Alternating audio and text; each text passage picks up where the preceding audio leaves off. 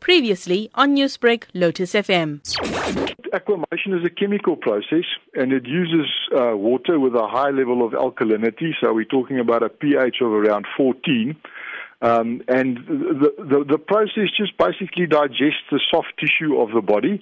And what remains is basically the bone minerals, and those bone minerals are then processed, and the family gets back a fine powder that is very much similar to what you would get back from flame-based cremation. Now, in a time where mortuaries are running out of space and furnaces are being labelled as not that environmentally friendly, how will this aquamation process change this? We did a whole investigation. Took around 6 years for us to get to this point. But one of the main reasons that we were so interested in this technology is because it is so much more environmentally friendly. It has no air emissions. The carbon footprint is only about 10% of flame-based cremation.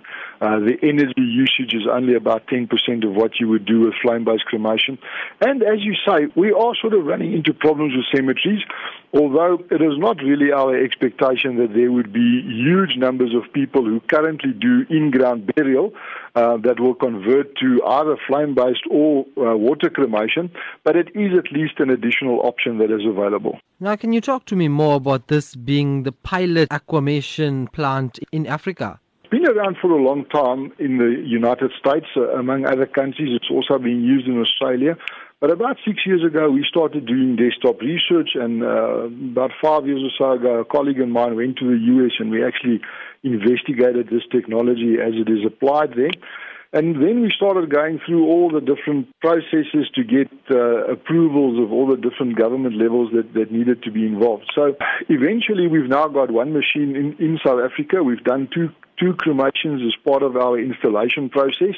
But then last week on Wednesday, we actually launched this process. So it is now available to clients in the Cape Town area. We've installed the machine at our Maitland branch.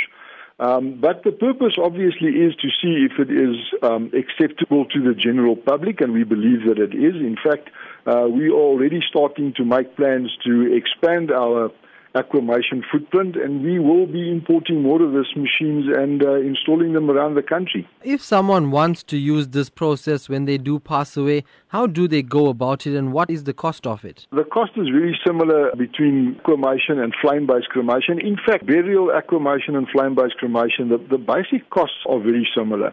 Newsbreak, Lotus FM, powered by SABC News.